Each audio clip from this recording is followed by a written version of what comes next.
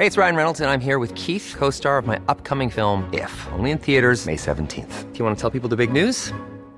All right, I'll do it. Sign up now and you'll get unlimited for $15 a month and 6 months of Paramount Plus Essential Plan on us. MintMobile.com/switch. Upfront payment of $45 equivalent to $15 per month. Unlimited over 40 gigabytes per month. Face lower speeds. Videos at 480p. Active Mint customers by 531.24 get 6 months of Paramount Plus Essential Plan. Auto renews after 6 months. Offer ends May 31st, 2024. Separate Paramount Plus registration required. Terms and conditions apply if rated PG. Hey, I'm Ryan Reynolds. Recently, I asked Mint Mobile's legal team if big wireless companies are allowed to raise prices due to inflation. They said yes. And then when I asked if raising prices technically violates those onerous 2-year contracts, they said, "What the f*** are you talking about, you insane Hollywood ass?" So to recap, we're cutting the price of Mint Unlimited from $30 a month to just $15 a month. Give it a try at mintmobile.com/switch. $45 upfront for 3 months plus taxes and fees. Promo rate for new customers for limited time. Unlimited more than 40 gigabytes per month. Slows full terms at mintmobile.com. The Michael Reid Show podcast. Tune in weekdays from 9 on LMFM. To contact us, email now, michael@lmfm.ie. Thursday morning, the 7th of April. Good morning, with much debate and discussion from now till 11 a.m. This is Michael Reid on LMFM. Carbon tax will increase from the 1st of May. This was rubber stamped by the Dáil without a vote last night because not enough TDs were prepared to oppose the increase. So yes, coal, briquettes, petrol, diesel, gas and electricity will all go up in price because of government taxes from the 1st of next month. It's somewhat odd because there have been endless calls from opposition to postpone the increases, but less than 10 TDs were set to oppose the budgets when it came to the crunch. Let's speak to Fine Gael TD for Louth and Eastmeath, Fergus O'Dowd. A very good morning to you, Fergus O'Dowd, and thank you indeed for joining us. I suppose we all understand why people are concerned about an increase in energy and fuel prices, but were you surprised that there was so little opposition in the Dáil? Well, Sinn Féin have their position and they're opposed to them, but last night they didn't oppose them, so we can only assume that they agree with the principle of carbon taxes, which means that effectively down the road that we save our planet, that we reduce our use of fossil fuels. But the very important issue, which I want to make clear to all your listeners, is that notwithstanding the fact that the carbon tax will increase, there will be no increase for individuals. The government will be offsetting this carbon tax increase, and they will announce the mechanism by which they will do that next week. So notwithstanding the fact, and again I repeat, that the tax is there and it will increase, it will not increase this time the cost of petrol or diesel. It will be gas and it will be kerosene and so on. And it is a small increase if you have money, if you're unemployed or whatever. If you're on social welfare, it's a lot of money.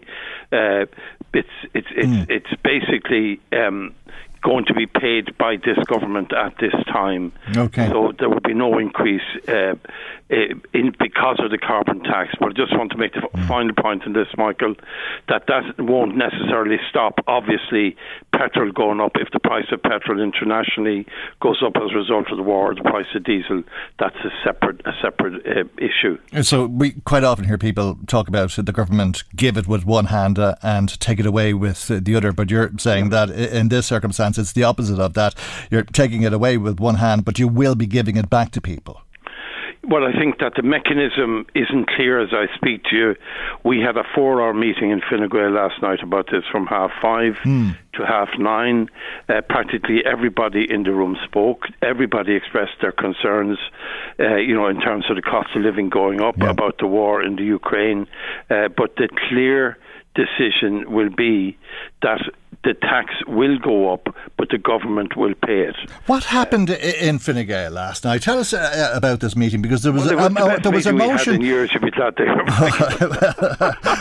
well, it must have been very good if that was the case. But there was a motion put. Everybody spoke. Okay, but there was a motion proposed by John Paul Phelan, Michael Ring, and Paul Keogh, and that would have postponed the increase in carbon tax until at least 6 months after the end of the war. It was to go to a vote. You just didn't vote. Why not? Well, because first of all, if you look at the question about the war, this war could end in 6 days, it could end in 6 months, it might go on for 6 years. So timing something to the end of a war, notwithstanding the genuineness of the application people were making, or the statement they were making in their motion, just didn't make sense, because you couldn't say when that will happen, sadly, very sadly so. But the principal issue about preventing a cost of living increase by a tax increase by the government at this time, that was the key point. And people felt that we should not increase the cost of living, even if we had to introduce a carbon tax, which is in our programme for government and which is part of the legislation that we're supporting. So the mechanism, as I said, it has to be announced, but it will be announced next week. The finance minister made it clear that will happen also. So I think it was a very important debate, Michael, because everybody is concerned about the cost of living. Nobody knows how much things are going to go up. I mean, the issue about the Ukraine supplying grain and so on, the cost of energy internationally. So we're in a real very difficult crisis for everybody right across the world actually right now, and we could hopefully we're not going into a recession, but we have a forecast there yesterday, I think it was, from DSRI saying that that our income, I think, will probably for every €100 you have to spend this year, last year rather, you'll have 99 this year. So people's income will be reducing. It will be, and we can't control that, unfortunately. Well, households are expected to be down between €2,000 and €3,000 over the course of the year. Now, you've been told, your parliamentary party meeting was told last night that the increase in carbon tax will be offset somehow. Is that why there wasn't a vote on the basis of that promise? Well, we all agreed that was an acceptable solution at this stage. Nobody wanted the cost of living to go up as a result of the tax, and this is the way to deal with it. And that has to be ironed out. It has to be worked out. It will be ironed out. We were told that we'll have a decision on the mechanism next week. So will it be offset for everybody, or will it be offset for social welfare recipients and pensioners?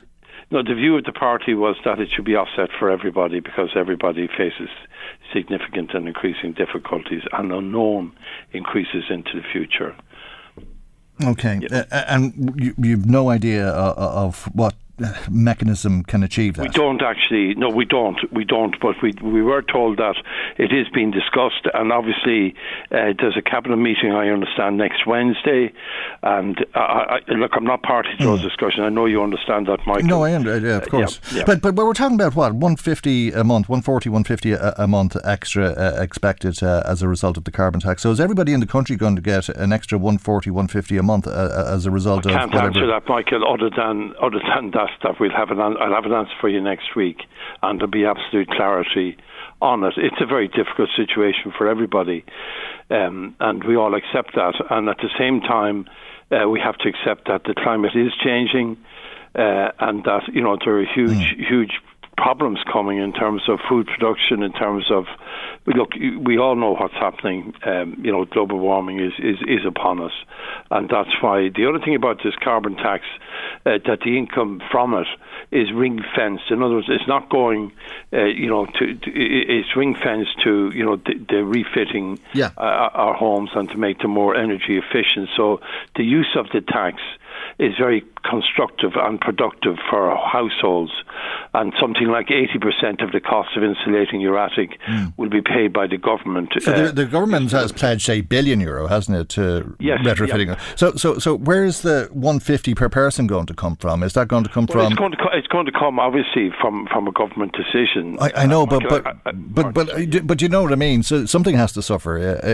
Obviously something has to suffer. But like the clarity is in the decision that your oil will not be going up. Your gas will not be going up.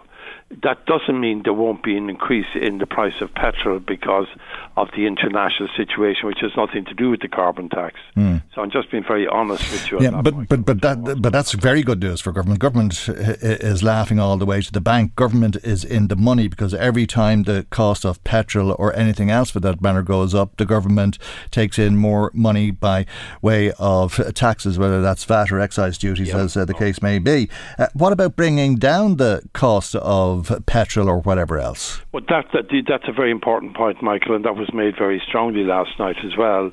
The difficulty with the law in this is that because we're part of the European Union, we have a concession in our VAT rate.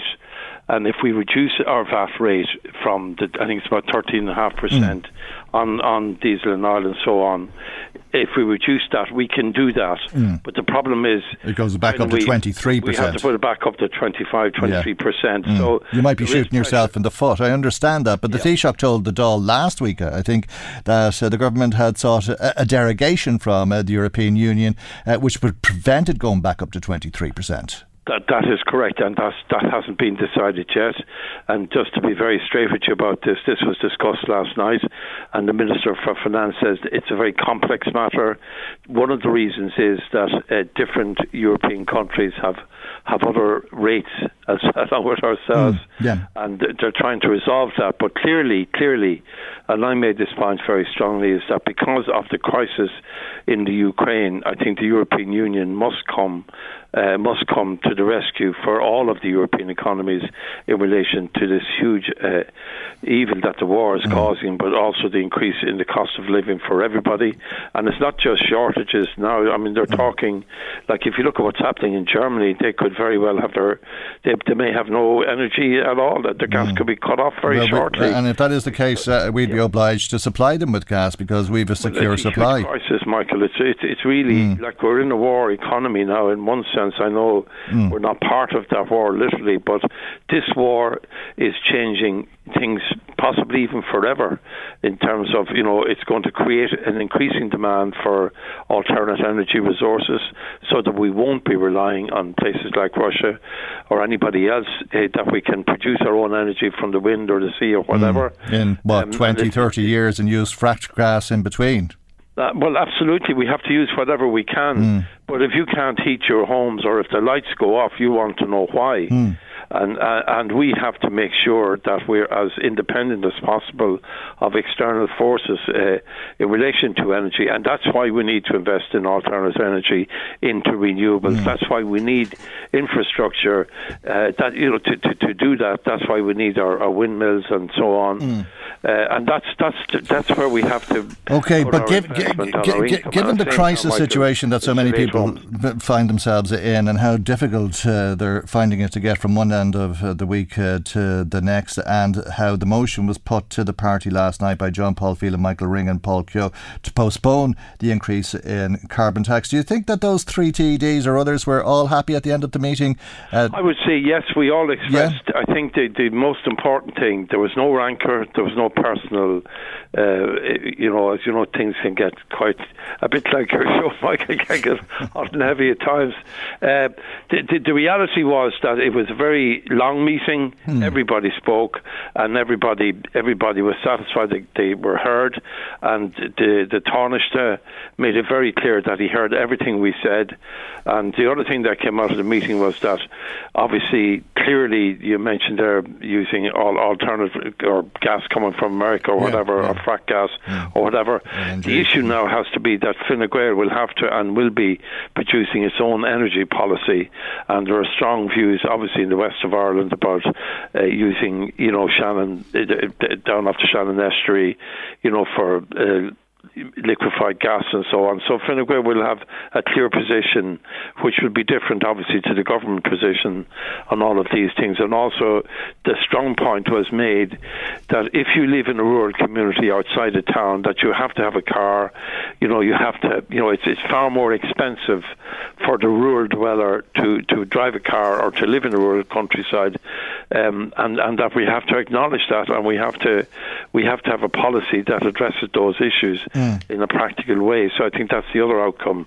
Okay. From last night's meeting. Apparently, there were mixed opinions at the Fianna Fáil Parliamentary Party, and there were two separate motions: one in favour of bringing in the carbon tax, and one in favour of postponing it. The carbon tax is going to increase from the 1st of May. These measures that you spoke about, you don't know the detail or how it's going to work as yet, and that's fair enough. But were you told that we would know before the increase in the carbon taxes? Yes, Michael, absolutely. That was a very key point.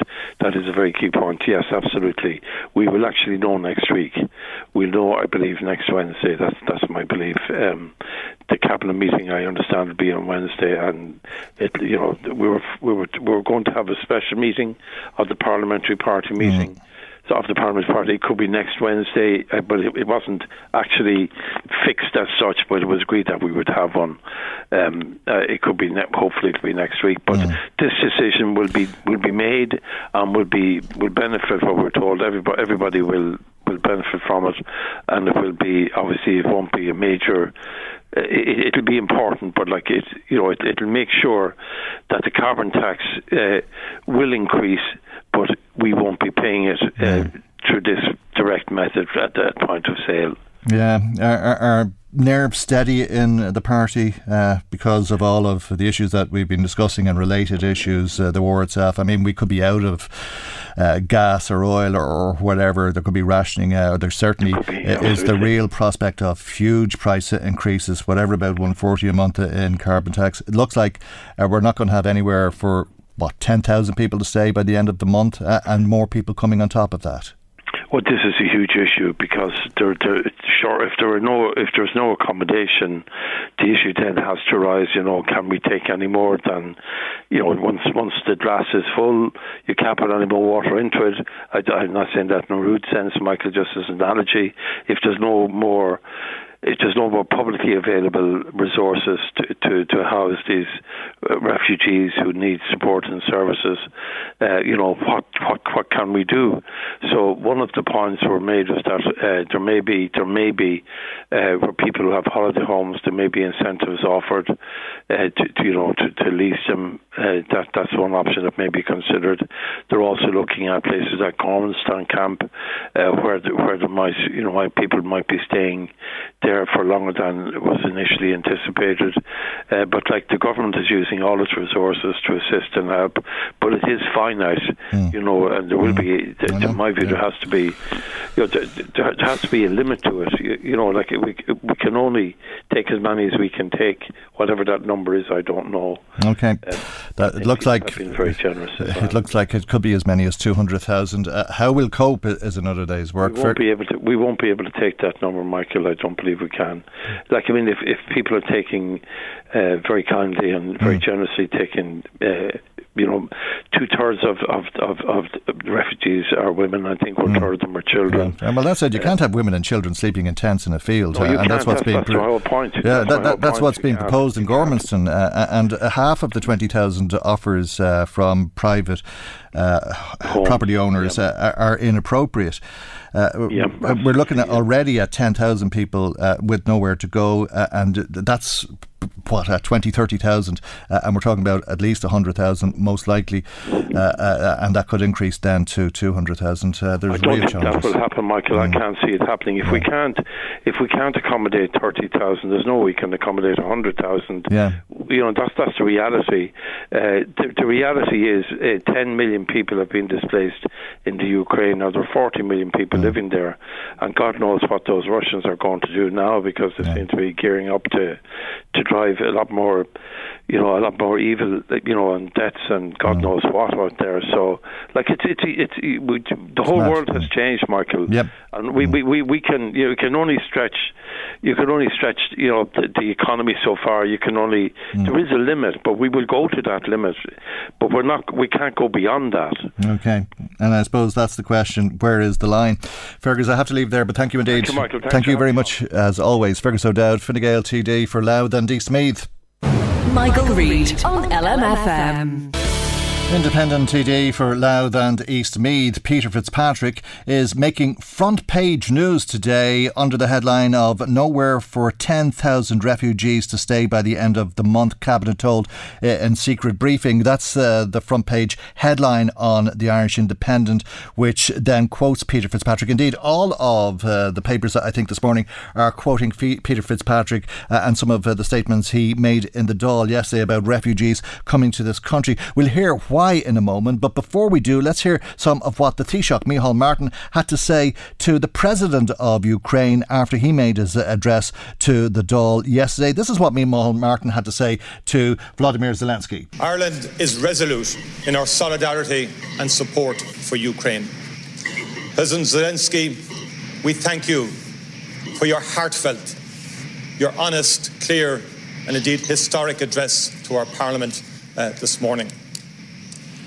The strength of your commitment, President Zelensky, and that of the people of Ukraine to your country and to restoring it as a place free, safe, democratic and an independent country within the community of nations is both humbling and uplifting. We heard grave testimony from you this morning, and we've seen ourselves the most shocking and harrowing of images from Bucha, from Irpin, from Mariupol and from across Ukraine. Russia will have to live with the shame and ignominy of what they have done in Ukraine for generations. Those responsible will be held to account. We are with Ukraine, and I am certain that in the end, Ukraine will prevail. And the Taoiseach told the President about the great response to the humanitarian crisis from the Irish people. It is no surprise to me that the Irish people have stood up to be counted in an unprecedented way in response. Over 18,000 Ukrainian people have arrived in Ireland. Dedicated reception facilities are in place to provide temporary protection and access to other services immediately on arrival. We are providing accommodation to those who have sought it, and we are ramping up our efforts to meet the very challenging and increasing demands. We are also working to ensure that other supports are available to people arriving here, including access to health, social care, services and education. New arrivals are also being registered to ensure that they can access income supports as needed.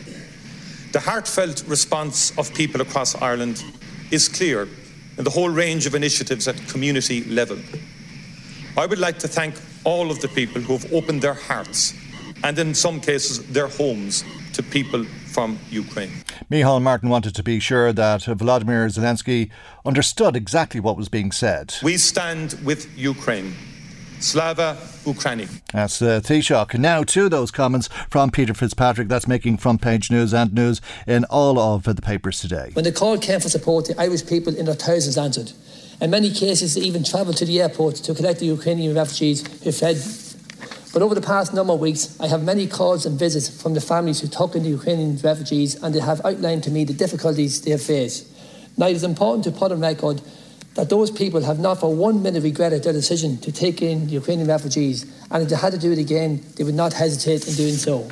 The issue they are having is that they feel they are now isolated with no support. They have very little, if any, contact from the relevant government departments. They feel they have nobody to go to for support and advice. As I said, they have absolutely no regrets in opening their homes to the Ukrainian refugees. But they are finding it difficult and financially challenging. They have increased energy and food bills, and on top of this, they have massive hikes in energy prices. Yet when they look for support and assistance from the departments, they feel they're being ignored. The commercial hotels and the bed and breakfasts are getting paid to house the Ukrainians, refugees, and the people who opened their homes to the same refugees are not getting any support. This is wrong, Taoiseach, and must be addressed. It is wrong that these people are left isolated without any support or assistance. They were good enough to open their homes at a time of great need, but now they feel ignored. They are looking for support from the various government departments and getting no response. We all listened to President Zelensky this morning, where he outlined the support that Ukrainians need right now.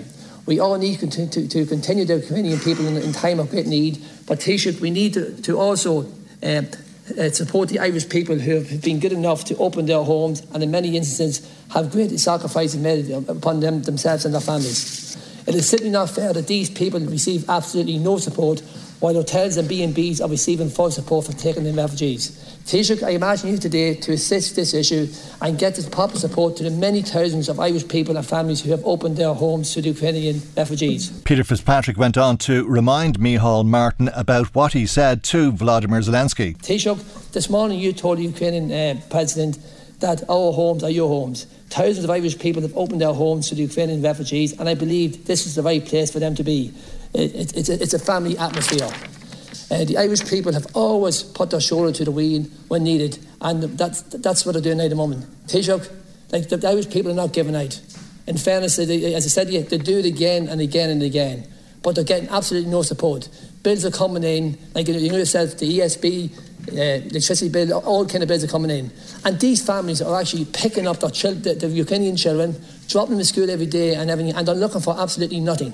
But you know, things at the moment, everything is increasing. And all they're asking for is your government to help them the way they help the Ukrainian refugees. People, he said, want to help. They're trying to help, but they're under pressure trying to help. You cannot put a price on family atmosphere. These families, they're not looking for profit. They're simply looking for support, for extra costs they've incurred. Taoiseach, I do appreciate your reply, but you never once mentioned the people. Like these people who went up to the Dublin airport, they collected these families, they took them back in good faith, and now they realise that there's a serious cost here. A lot of these families have children and family of their own, and with ESB bills, electricity bills, all these bills going up, Taoiseach, all they're doing is looking for a bit of help. The government is quick enough to pay the hotels, or quick enough to pay the B&Bs. And I said, they're not looking for profit. Not looking for profit, he said, and they're doing this with the very best of will. But Taoiseach, listen, there's a goodwill, and Ireland has been good. You said to the President this morning, our home is your home. And these families are saying our homes are the refugees' homes. But now all of a sudden, teachers, they thought maybe this war was going to last maybe 4 or 5 weeks. Now all of a sudden this might go on for 2 more weeks or 6 weeks. The families don't know. And I said, not one family who came to me said they would change their mind. But Taoiseach, please, they need help. They can't afford to pay the bills. And the last thing they want to do is have a conflict between them. Because Ireland we're doing very well with Ukrainians. Please don't put a damper on it. Peter Fitzpatrick there, the Taoiseach, said the government will continue to pay hotel bills for bed and breakfasts and so on. But there was no indication from the government that there will be money given to people who take in refugees themselves. Can talk at greater length with the Deputy in terms of his experiences and so on and the people he has spoken to. But I do believe that in the initial sense, the people who drove to the airport did that out of the goodness of their heart. I have no doubt about that, and are anxious to help in the first instance. And I think we have to make it very clear that the reason all of this is being done is to deny Putin any sense that the West is under pressure. Because unfortunately in modern wars, the likes of Putin count on hybrid warfare, on creating as much pressure through migration as they possibly can. Taoiseach Micheál Martin responding to Peter Fitzpatrick in the Dáil yesterday. Michael Reid on LMFM. As you know, over 65s and immunocompromised people over the age of 12 are to get a second booster dose of COVID-19. That should be available from the autumn.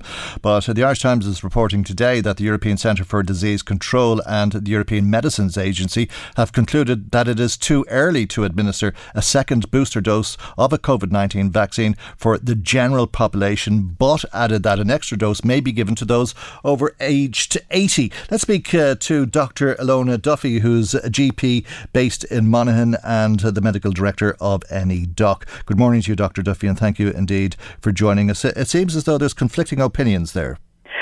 Well, I suppose we've had conflicting opinions at different times with regard to some of the evidence, and while in the majority of cases we have followed the European Disease Centre of Control and the European Medicines Agency with regards to all advice to do with the vaccinations, we have at different times kind of done our own thing, and I suppose sometimes that's also followed what's happening in other countries too. So it's not necessary that we're a complete outlier on this. Okay, and it seems that vaccine protection is waning. This seems to be the experience that is being recorded from Israel.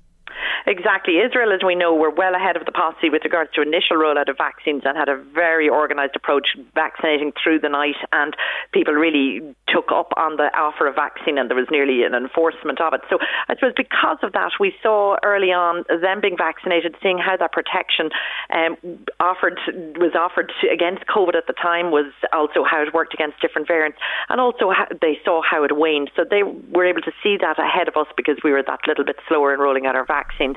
So again, we know in other countries such as the UK, they are already starting to offer a fourth vaccine to people.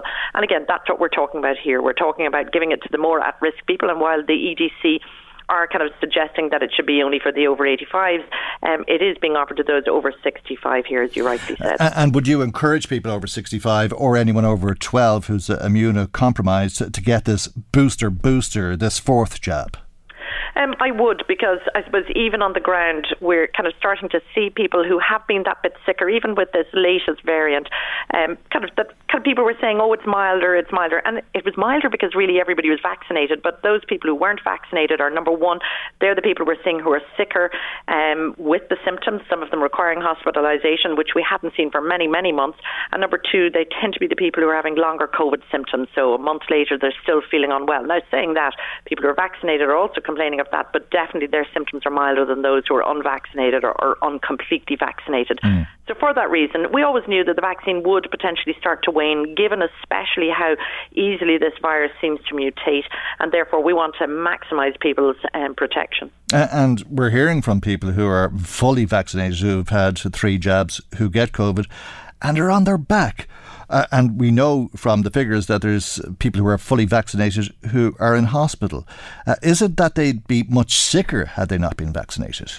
Without a doubt, they'd be much sicker. And I think we can't forget 2 years ago when really people were just dying in their vast numbers, people in nursing homes, mainly those who were older and those who were immunocompromised. And we never want to go back to that. And really that's what the vaccines have protected us against. OK. And is it going to be a regular thing? I mean, that's, I suppose, the most obvious question. If we need a fourth jab, will there be a fifth and a sixth and so on? I think we're going to learn as we go, and again, all of that evidence and data is being gathered. So I can't see it happening that we're going to all have vaccinations twice a year. I don't see that that's going to be feasible, and I don't think that it'll probably be as cost effective. But perhaps those people who are vulnerable will be having the vaccine once a year. But again, I think an awful lot is going to depend on how many further variants we have. Does this virus die out? Do we find that we're getting more and more kind of variants, but they're milder in nature, and it returns to an ordinary kind of corona-type cold-like virus? And remember, the common cold is a form of a coronavirus. So we may see that. But again, look, we don't know. I think we've been unfortunately surprised a lot by this COVID virus. And when it all started, we all really thought that within 6 months it would be over. And here we are 2 years later. Time will tell. And it could very well be that somebody will ask you, you're not feeling when you say, it's just a touch of COVID and nothing to worry about. But on the other hand, do you think that it could be a thing where at the moment you have people over 65 who are vulnerable to severe illness if they catch it, and that could stagger out over a period of time as vaccines start to wane, and that we could see over 55s maybe going into the winter needing a booster, a fourth jab? I think we're going to have to wait and see. And I mean, it hasn't even been discussed with us as GPs who's going to be providing these vaccines. I mean, as you know, previously the over 65s received their vaccines through their GPs.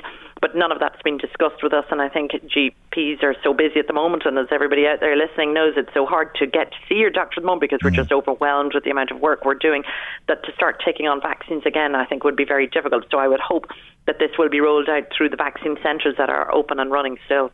OK, there's a very obvious message, I think, for people in all of this, or a message that I think should be obvious and may not be obvious, but if some people are going to need a fourth vaccine, well, people who don't have their third vaccine should be thinking what they're doing and maybe reconsider and seek out a vaccination. Absolutely. We've got to ensure that those who aren't vaccinated get that vaccine to protect themselves. And again, some people may be reluctant to do it and may be thinking, well, I don't need to, and look at hospitalisation figures aren't that high and ICU figures aren't that high. They're not that high because the majority of people are vaccinated, and especially those who are at risk. But if you're one of those people who hasn't completed your vaccine programme, then go get the vaccine. You can register online, you can get it done in one of the HSC centres, and I think that's why we're not seeing the high hospital figures, because people are vaccinated. Dr. Duffy, thank you indeed, as always, for joining us on the programme this morning. That's Dr. Ilona Duffy, who's a GP based in Monaghan and the medical director of NEDoc. Michael Reid on LMFM. Some of the comments coming to us. Seamus is in Dundalk. Seamus says, I believe it, or I will believe it when I see it, that we won't end up paying more because of the carbon tax increase. We've been hearing that those increases will be offset through some mechanism which has yet to be announced, but we'll be getting the details of that next week. Seamus says, I'll believe it when I see it. He says, now is not the time. We're already feeling the pinch of anything. The government should be looking at reducing the price of energy and give us more than €200 towards our electricity bills. The bills are going through the roof, he says. Thank you indeed for that, Seamus. Anna also calling us today. Anna is in Drogheda. She says that she admires everyone who's offered to take in Ukrainian refugees, but she says there should be more support, or some support, as not everyone can afford to take people in, but they would if they got some sort of financial assistance. These poor people deserve to be in homes, mixing with other families and communities, rather than in hotels or tents, as the case may be. Thanks, Anna. Pete in touch with us about that too. He says, I don't often agree with Peter Fitzpatrick, but on this I do. If it's good enough for hotels and B&Bs to get government help for putting up Ukrainian refugees, why is it not the same for those people who, out of the goodness of their hearts, are taking people in? Should they not be given some credit off their energy bills like gas, electric and oil? No one is asking for money, but a little help would suffice. Maybe the hotels and B&B owners are either government members or close friends of politicians. The people in the euphoria of helping the refugees have been sold a pup. Their energy costs will go through the roof, and the refugees are in their homes now, and they'll be there until the war is over, says Pete. Thank you indeed for sharing your thoughts with us as well. Tony in County Louth in touch with us about this too, and he says that just to remark on the excellent and informative interview with Fergus O'Dowd earlier, and for the first time I've heard a politician accept the realisation that numbers being talked about are just not possible. As I alluded to in a text to yourself recently, sympathy and good intentions do not build houses, hospitals and schools, and you cannot stack human beings on top of one another. No one questions the genuine need that people are in, but the answer has to be more countries better able to cope, taking more, even if that means as far away as the United States, says Tony in Louth. And says surely the Ukrainians who are taken in by families and who are getting all of the benefits from the state will be able to help with household expenses. Clare in County Meath says, can you ask our government ministers why they're giving themselves a big pay rise instead of putting it into these issues that ordinary people are facing? And says, speaking of ordinary issues, Anne says a bale of briquettes will cost $7.60. Don't know how old age pensioners are going to heat their homes. Thanks indeed if you have been in touch. If you haven't been in touch, as always, we'd love to hear from you. Now, if you have been recently bereaved and had to deal with somebody or care for somebody who was going through palliative care, you may be interested in our next item. Indeed, if you're a carer or a former carer of somebody who had palliative care needs, or if you just have an interest in palliative care, you may be interested in our next item for that matter. Karen Charnley is the director of the All Ireland Institute of Hospice and Palliative Care, the AIIHPC, and she joins us on the line now to talk about Voices for Care. Good morning to you, and thank you indeed, Karen, for joining us on the programme. You're looking for people who have experience or a real interest in palliative care to join this initiative which you call Voices for Care. Tell us a little bit more, if you would, please. So Voices for Care was established in 2013, and it was set up to learn from people's personal experiences of palliative care and to inform and influence palliative care on the island of Ireland. So here, the work of our volunteers, who are Voices for Care members, they guide the work of and inform the work of both the Institute and our key partners, which include policymakers, hospices, researchers and educators, and they've all greatly benefited from the insights and experiences of Voices for Care members. Okay, so you're looking for their knowledge, really, aren't you? Because, if you've cared for somebody who needed palliative care, you become kind of expert in quite a lot of issues, including the medication and the care for people in that situation. You quite often hear people as well comment on the services available and how things might be better, or how they were so good, thankfully, for one thing or another that was available to them. And that's the kind of experience that you'd like to hear from people, I think. Yeah, it's definitely an opportunity for people to make a real difference and to bring their own voice and experience to, for example, informing the development of education programs, research projects, advising researchers about, like you say, their experience of maybe different drugs or different medications and different treatments, for example, informing policymakers. And even with the work of ourselves here in the Institute, we have an annual Palliative Care Week, which is the 11th to the 17th of September this year. And our Voices for Care members are key to informing us about the messaging about around the week and things that we should be thinking of and doing. It's really that people's experiences that... and you can't buy that experience because people tell you don't understand until you're there and dealing with it firsthand, and the consequences that one action will have, and that action might have consequences on something else for that matter. And I wish I could tell somebody, I wish somebody would listen to me, and this is an opportunity to do that, to become a Voices for Care members, and you can influence how other people will be cared for in the future. But you are looking for a significant commitment from people. This isn't a wishy-washy off the top of your head type of thing that you're looking for from people. Well, our members are volunteers, and we're very conscious of that, so they're volunteering their time. But we look to have around 2 meetings a year face-to-face. We also have online meetings. We also send our members items by email that we ask them to comment on. But what I would to assure you listeners is that people can pick and choose which things they're involved in. Right. We don't expect members to get involved in anything, and we understand it's not a full-time job that you're, but you're asking people to sign up for a couple of years though at the same time, I think. But we're asking people, but look, we understand that people's situations change, and also it may be for a time that they can't be, during the period that they can't be as actively involved, but then maybe the situation will change and they can. So we understand, and we don't expect people to be involved in every opportunity. Okay.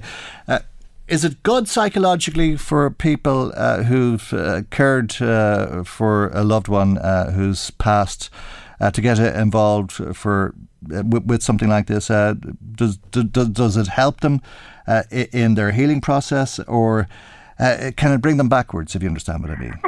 What I would say is that we're always here as an organisation to provide support to our members, and we look to mind them through the volunteering.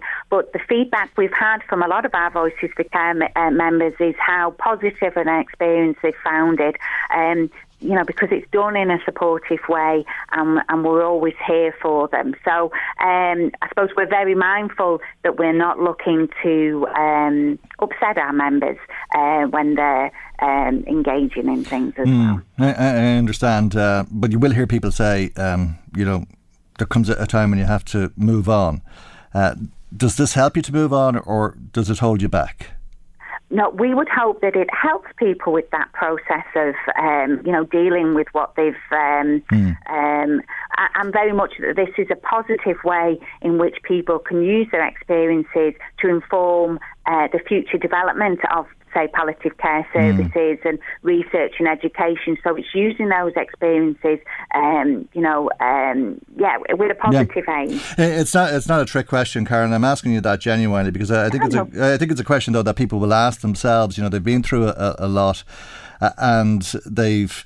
Obviously a lot of grief and hurt and things to deal with, and then may think, well, am I filling my mind up with this stuff for the next couple of years and preventing myself from moving on? But I think what you're saying is that the understanding and the experience and sharing the experience and helping other people will help them to do that, is it?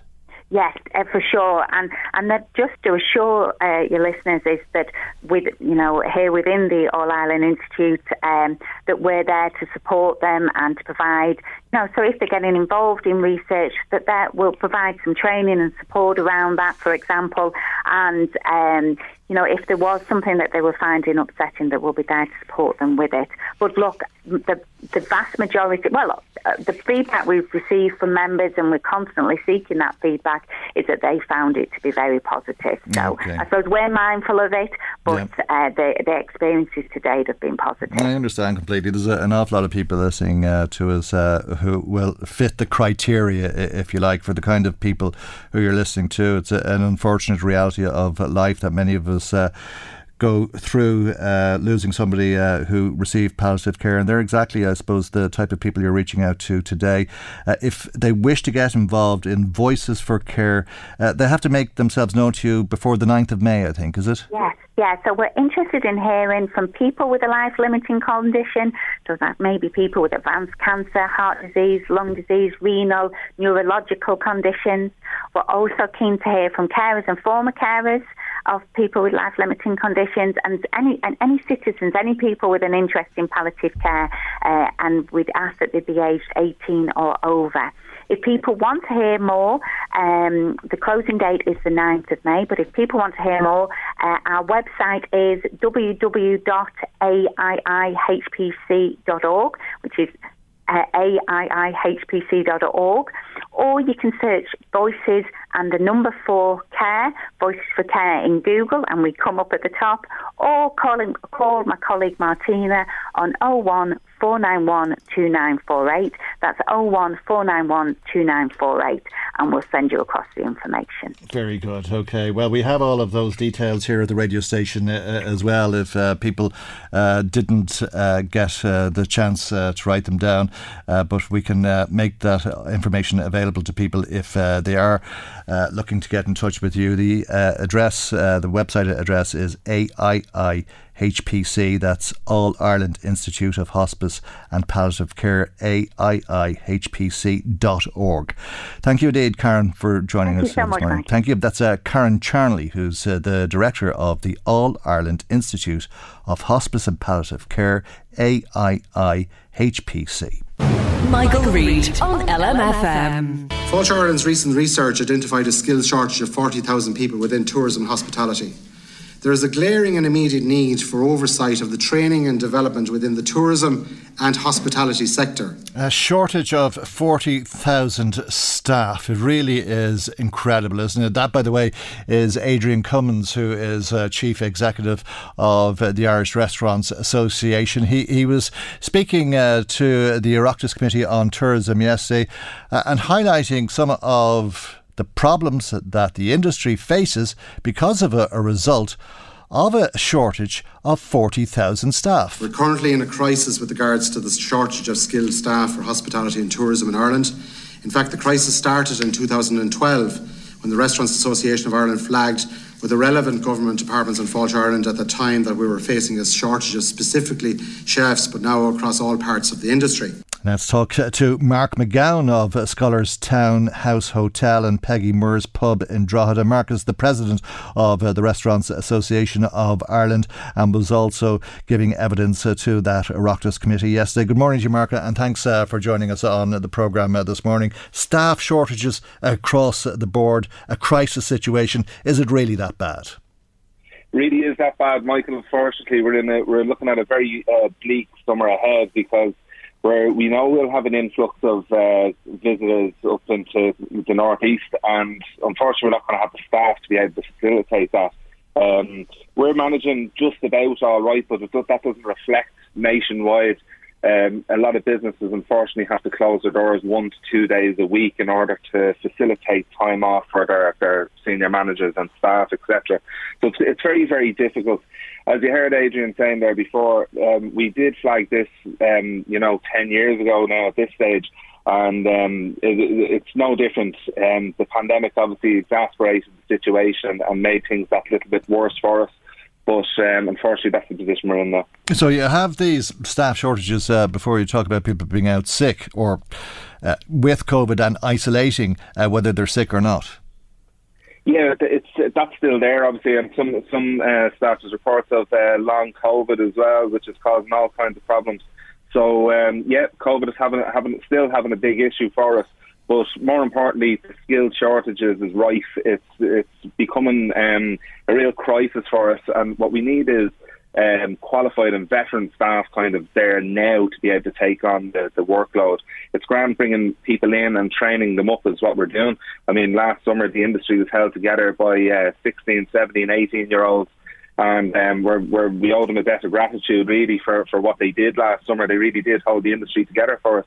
And if you're looking at kitchens, with kitchen porters that we're training up in-house, and that's just not my business, that's right across the country again, and we're turning these guys into chefs. So we're doing everything we can our end.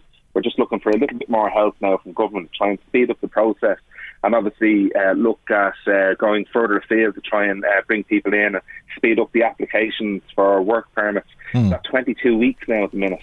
We want to get that down to about 6 weeks if we can and speed up that process, and that might just fill a gap. And is it that there isn't enough Irish people looking for the jobs, or that the Irish people who look for the jobs aren't skilled enough? Well, what's actually happening is that there's not enough looking for the jobs at the moment. They're getting out of the industry. I've had chefs. It's a difficult industry, no doubt, but what there is passionate people still around the place. But every time we lose one, it raises the price of chefs, I suppose, because there's more demand.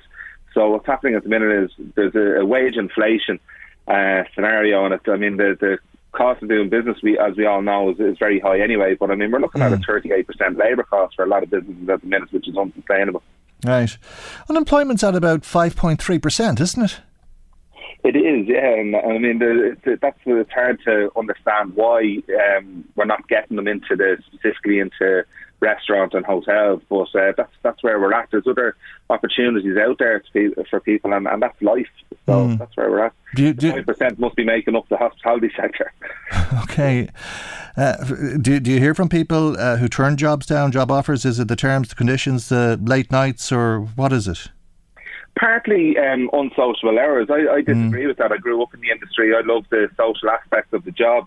I've always been very passionate about the industry. I love my industry. I think it's a great place to meet people, to meet your regular customers. I mean, we have a real good community kind of base up in Scholars. So maybe it's not the same in the city centres. You haven't got that community feel, but definitely in rural locations, I know that it's a little bit different, you know. But it's a very good industry to be in, and we really recommend it. I mean, and the amount of people that come through in terms of entry level coming into the workforce is big, but unfortunately it's the people that have been in it for a long time seem to be moving on.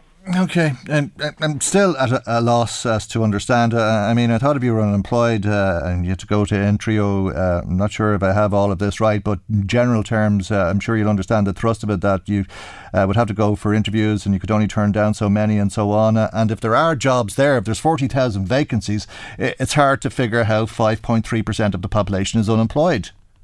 There's 40,000 vacancies in the tourism sector, but specifically for restaurants, we could be looking at more like 20,000. And a lot of those jobs would be highly skilled jobs. It's not just a matter of walking in and not knowing the industry, you know. So it's like a lot of the likes of the chef jobs or sommeliers are short, and there's very few of them around the place at the minute. So we're actually putting wine courses through at the moment in the hotel, and there's SkillNet. They're doing a great job in terms of trying to train up sommeliers and even baristas are short as well. So like it's the skill jobs that are the problem. Like it's fine, there's plenty of CVs coming in and from people that aren't trained, but what we need is people that are able to get in and work and ready to go really. So it's just training is the difficulty. And you lost these people who were filling these positions through the pandemic. Where did they go and why did they not come back? Well, I think they realised the time, like a lot of us had a lot of time off, like myself, I got to spend more time with family. I realised that earlier evenings. So what we're doing is at the moment is trying to make it a better environment for people. We're trying to find ways to make this industry a little bit more appealing, and whether it be splitting up the day, or that they can go off for 3 hours in the afternoon and then come back in the evening, or more half-day shifts rather than long days. So we're doing everything we can to it's something that we realise. I suppose the pandemic gave us that sense of quality of life and work-life balance is something that all of our businesses are trying to strive towards now. So we realise that now, and that's the position we're in. Okay, well, there could be opportunities there for people coming to this country from Ukraine because many of those people could have the skills that you're looking for. Otherwise, you're asking that the government make it possible for people to come into the country. But speaking of people coming from Ukraine, you're a hotelier, of course, as well. With scholars and indeed the Hotels Federation were telling the committee yesterday that they're a bit concerned about the impact that the refugee crisis is going to have on tourism because the rooms will be filled with refugees. Yeah, I think there'll definitely be a shortage of hotel rooms this summer, there's no doubt about that. First and foremost, we have to realise and understand that, obviously the human tragedy that's after happening over there, and we have to do all we can as an industry to try and facilitate these people and try and get them back on their feet.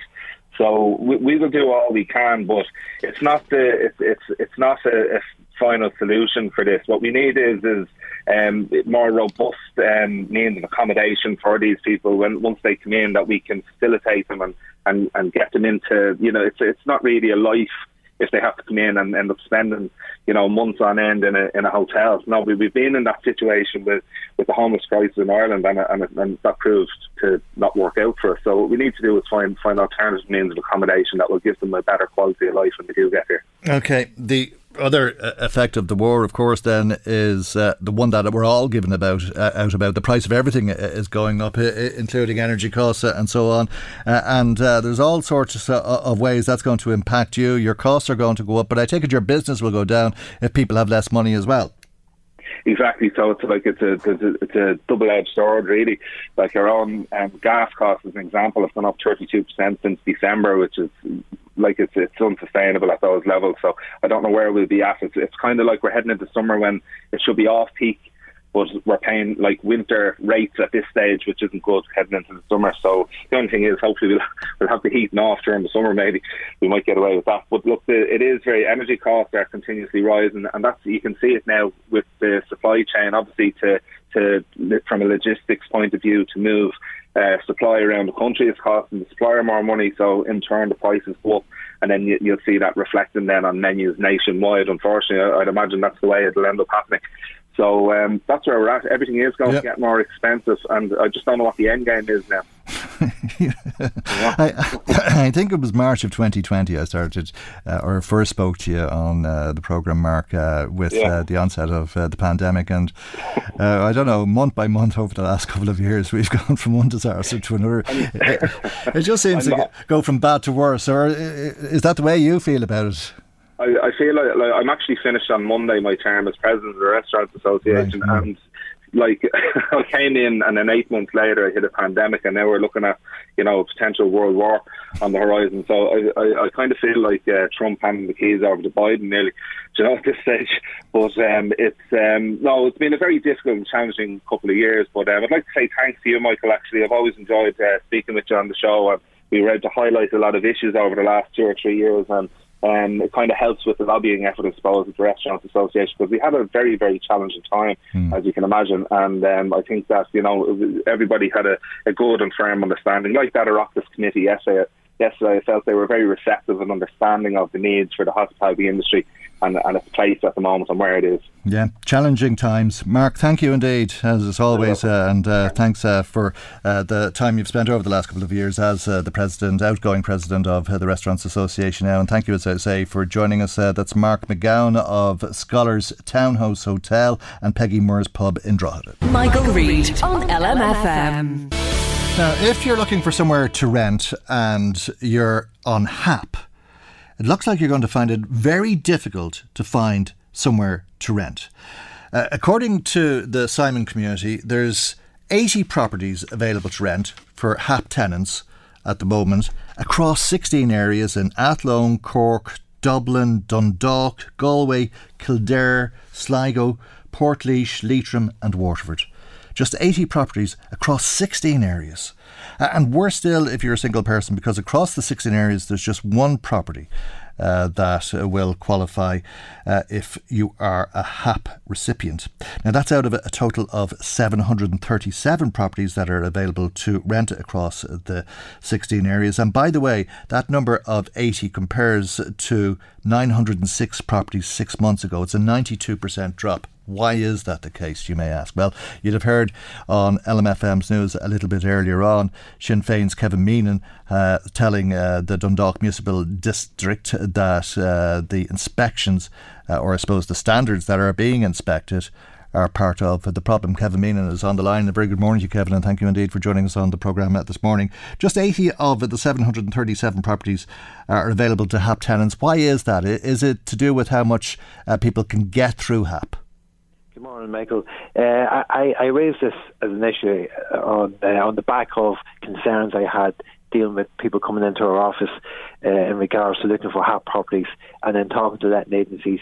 One of the things that was flagged up, among other things, was stringent tests that were carried out in terms of the local authority assessing houses are they fit for HAP, and they were quite severe in some cases. Now, I'm not advocating that.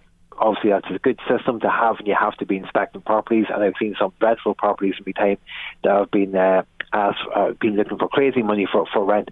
But the same token, too, I think there has to be some type of maybe middle ground here. A lot of people, landlords who are possibly, say, accidental landlords, inherit a house, they go to put it through the system, HAP, and then they're faced with a multitude of different things that they have to do to get the house ready for HAP. Okay. At the same token, on that, we also have, this is coming from the local authority, you have a double standard there, because the local authority, many of their houses, and I've pointed this out in the past, would not pass the stringent HAP. In fact, they would fail dismally. Yeah. So, just back up a little bit though, because the point I was making a moment ago is there's 737 properties available to rent across the 16 areas, and just 80 of them are available to HAP tenants. Is it that 650 of them are too expensive, if you like, that the HAP doesn't pay enough for people to be able to afford most of the properties that are available to rent? Yeah, that's another issue. The HAP payments have to be updated to come in line with the properties are the prices that people are looking for at the moment. And because there's so few properties, that allows the market then to be driven up as well. Okay. So that's an issue. For example, and you'd imagine that one of the reasons these properties are as expensive as they are is because the landlord had to invest in them, probably to bring them up to HAP standards. Yeah, and in some cases they're spending 10,000, 15,000. For one example, rewiring of a house, somebody had said there, a landlord had to spend upwards of 12 grand to rewire a house. He's not going to do it. He will probably look for somewhere else to somebody else to rent away from HAP. Like he could get, say, for example, a number of professionals in there from a teaching background or from one of the bigger factories or something like that. They will come in there and they will live there. But you're not allowed to discriminate in that sense. It's just you make it unaffordable for HAP tenants. Yeah, that's it. And they can afford. They can look then to take on somebody else. It's up to their choice. So I would imagine if they look to take somebody else, they'll see it as less hassle and not have to go through that. And in case of the rewiring, like as I said, to rewire a house, there's also periodic gas inspections or boiler inspections. The council doesn't do any of these things. No. And we have flagged this up as well. So there has to be some uniformity here. So we can't just have double standards for one and not for the other. It's understating it, calling it double standards, because, you're talking about standards. If you're to qualify for HAP payments, that mean that you've almost state-of-the-art housing relative to the squalor that the councils will allow people to live in. That's I spent some time in houses even there recently in the last few days that you wouldn't actually allow anyone to live in. Never mind, you would condemn it there and then and say you cannot live like this. So and as I say, go back to the rewiring. We have houses there that they were built 40, 50 years ago, and I know one girl who had to get the fuse box changed because they don't sell them fuses anymore. Like these are prehistoric, and I imagine if the council were told they have to rewire 35 houses, say for example down a part of Mahonmore or Cox's or some of the older estates, it would cost a fortune. And again, but we're losing properties due to that, and also the fact again the high prices, and we have so few properties available. It's driving it up, and we have a huge amount of people, like other councillors I'd imagine too, who are dealing with people on a daily basis who cannot find them have properties. It's ridiculous, isn't it? Oh, it is, and some of these are really, really heartbreaking stories where people have to move out. Or in one case, we were lucky enough to get a couple with a child into a house, but the landlord's selling, he's moving on, and but we will really struggle to try and find them somewhere else to stay, and the price will go shooting through the roof, and it's getting worse. And I think we have to look, and that's why I raised it at the council meeting. We need a solution to this, and I don't have all the solutions, but I raise it as an issue that we either maybe the council sit down with the letting agencies and try and work together on a collective basis with them to see what they can do and what they can improve their end to allow landlords to stay in the system, to offer HAP, so that people aren't left in dire situations. And many of them are running up against a clock where they have to be out by a certain date. So, and that's pressure on everybody, on the families themselves, on the officials that we put pressure on to try and find them somewhere else to stay. It's untenable at the moment, and it's getting worse. Are some of the standards over the top, do you think? I would say they are. For example, my house probably wouldn't pass a HAP inspection, but I feel relatively safe in my house. Joe, and I would say it would fail. And in fact, an official has told me in the past, when I raised this before, that his house would probably fail as well. And I think we have to address that. If it's reasonable enough... Well, have you got a fire blanket in your house? No, I haven't. No, well, you failed. And there's probably numerous other things I'm afraid to actually look, Michael. But I would say we would fail. And I spoke to a few other people that posed that question to them, and they'd say, my house would probably fail too. My house would fail. So. You hear people talking about perfectly good windows needing to be replaced because of the HAP standards, or painting of a house, or carpet in a house. The council don't provide a shower in a house. And any of the relets that they take back, when they do a house that has been relet before and they take it back in the system, they go out to the basic standard, not even standard. In fact, I would query what they go back out as, but again, that's subject to the funding that they have. But they don't carpet the house, they don't put showers in them, they don't do regular gas inspections. They haven't done in years, and yet these people have to pay for electric constant boiler maintenance and all of this. The council doesn't do any of them things. So it's not, there's a huge discrepancy in what the state, what the local authority does in this council housing and what it does in the private rental market. And it can't go on the way it is at the moment. Where do people wash themselves? Yeah, as I say, we've raised this with showers and the baths. In many cases, they have to hand the house back out. It's bath only. If there happened to be a shower installed from the previous tenant, they will keep that there. But otherwise, they don't. And I raised that at the last council meeting. There's basic stuff there, but if you apply the same law in terms of what we look for in the HAP inspection and what we look for in the council inspections, I would say most of the council houses, I would say over 50% would fail HAP inspections, and that's just a rough guess, and it could be higher, way higher than that. Well, if you don't have a microwave, you've failed. Yeah.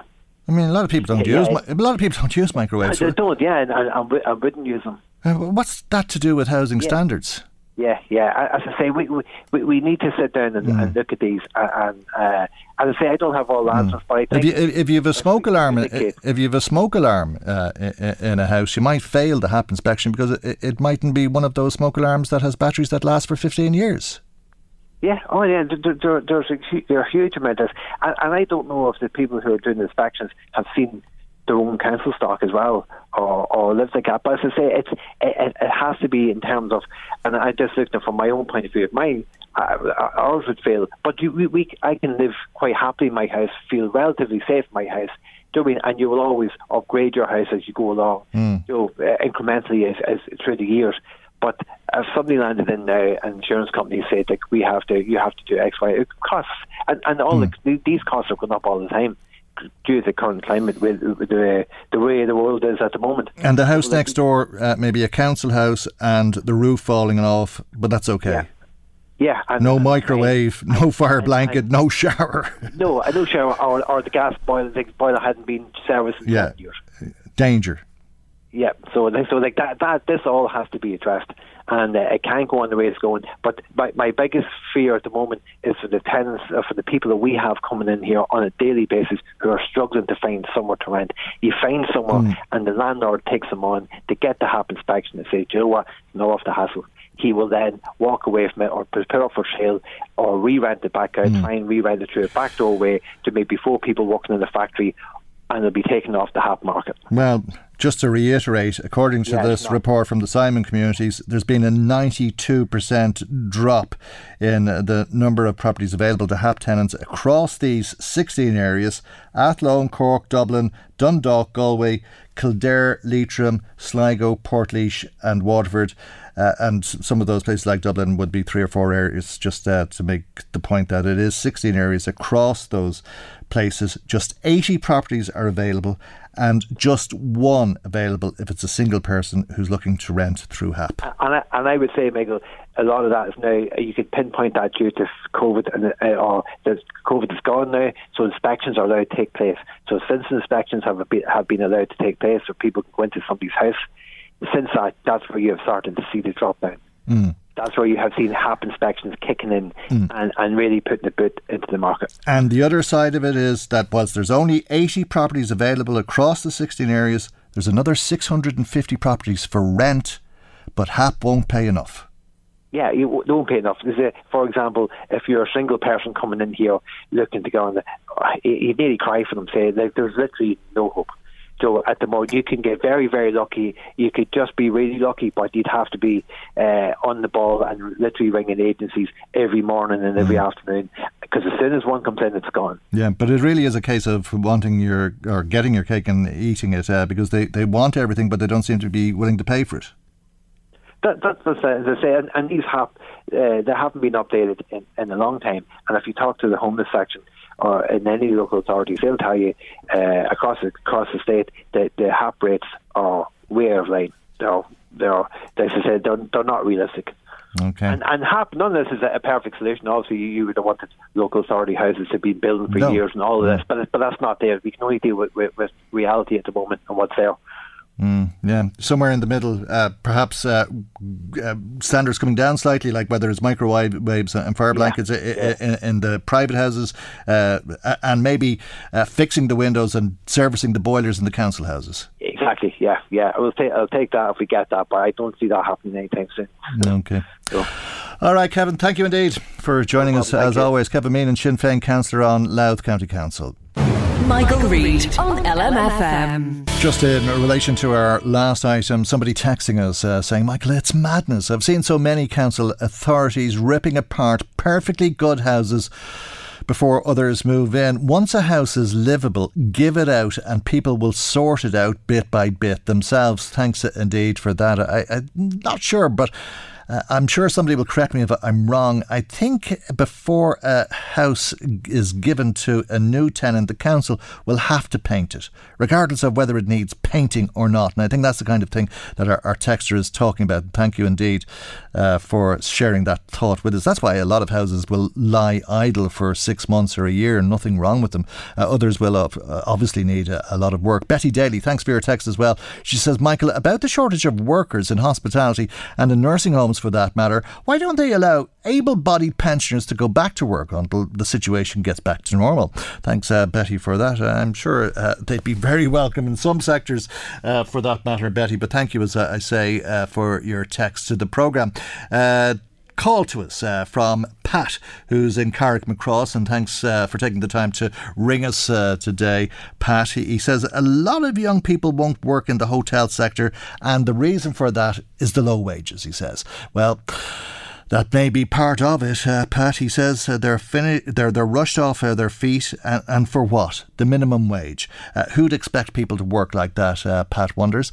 And he goes on to say that in some restaurants, I've heard of the owners keeping all of the tips. This would put anybody off working there.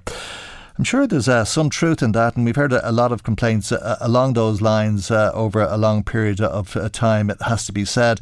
But at the same time, you'd wonder, like, do people want to work or not? I mean, two wrongs don't make a right, and perhaps that should be dealt with. But if people are unemployed and doing nothing and can earn more and get a bit of self-esteem through their work, maybe they should think about working in restaurants. I don't know. But thanks for your call anyway, Pat. Siobhan in Dundalk, thanks for ringing us as well today. Siobhan says, how are people going to manage financially with the cost of everything going up the way it is?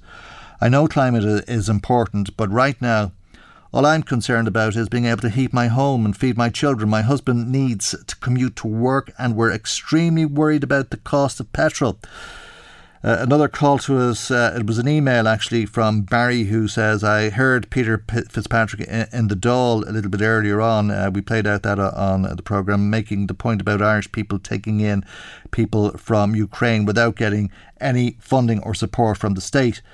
Barry says, just to mention the hauliers that took it upon themselves to get aid to Ukraine with no funding from government, boats and fuel was never as expensive, and yet all the aid that has gone from Ireland. I myself am a small haulier from Kells, and we even got a full 45-foot trailer load together and got it to the Ukraine. Well done to you, Barry. Well done indeed, and thank you indeed for sharing that thought with us. We have all seen the atrocities that have been committed in Bucha and other places in Ukraine.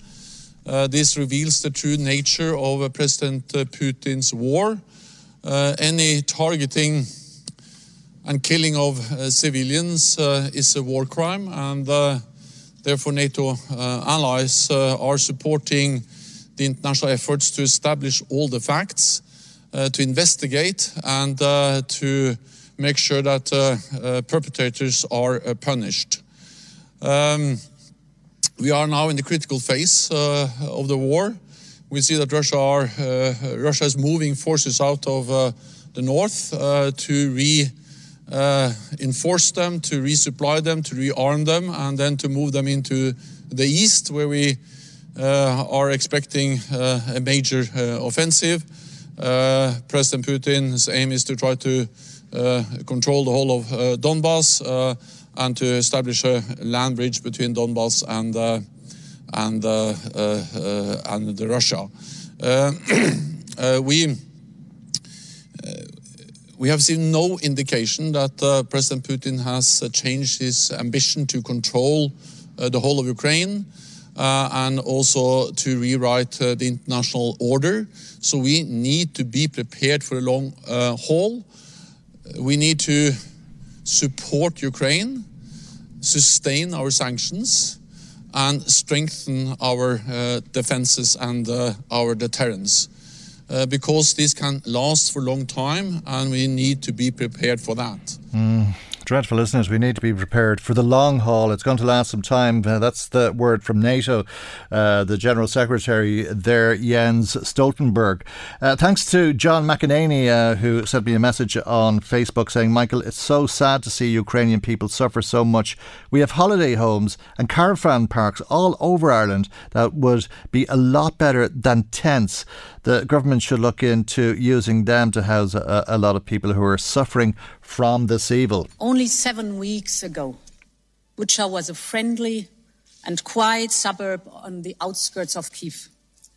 But last week, humanity itself was killed in Bucha. It was killed in cold blood, executed with its hands tied and a bullet in the head. It was left to rot in the middle of the street or in mass graves. We have all seen the haunting images of Bucha. And we've heard the testimonies of those who speak freely again now that the Russian army has left. They shot everyone they saw, one witness said about Putin's soldiers. This, honourable members, is what is happening when Putin's soldiers occupy Ukraine territory. They call it liberation. No, we call it war crimes, and we really have to give it this name. EU Commission President Ursula von der Leyen finishes our programme today. God willing, we'll see her for our next programme tomorrow morning at 9 a.m. on LMFM. Good morning, bye-bye. The Michael Reid Show podcast. Tune in weekdays from 9 on LMFM. To contact us, email now, michael@lmfm.ie.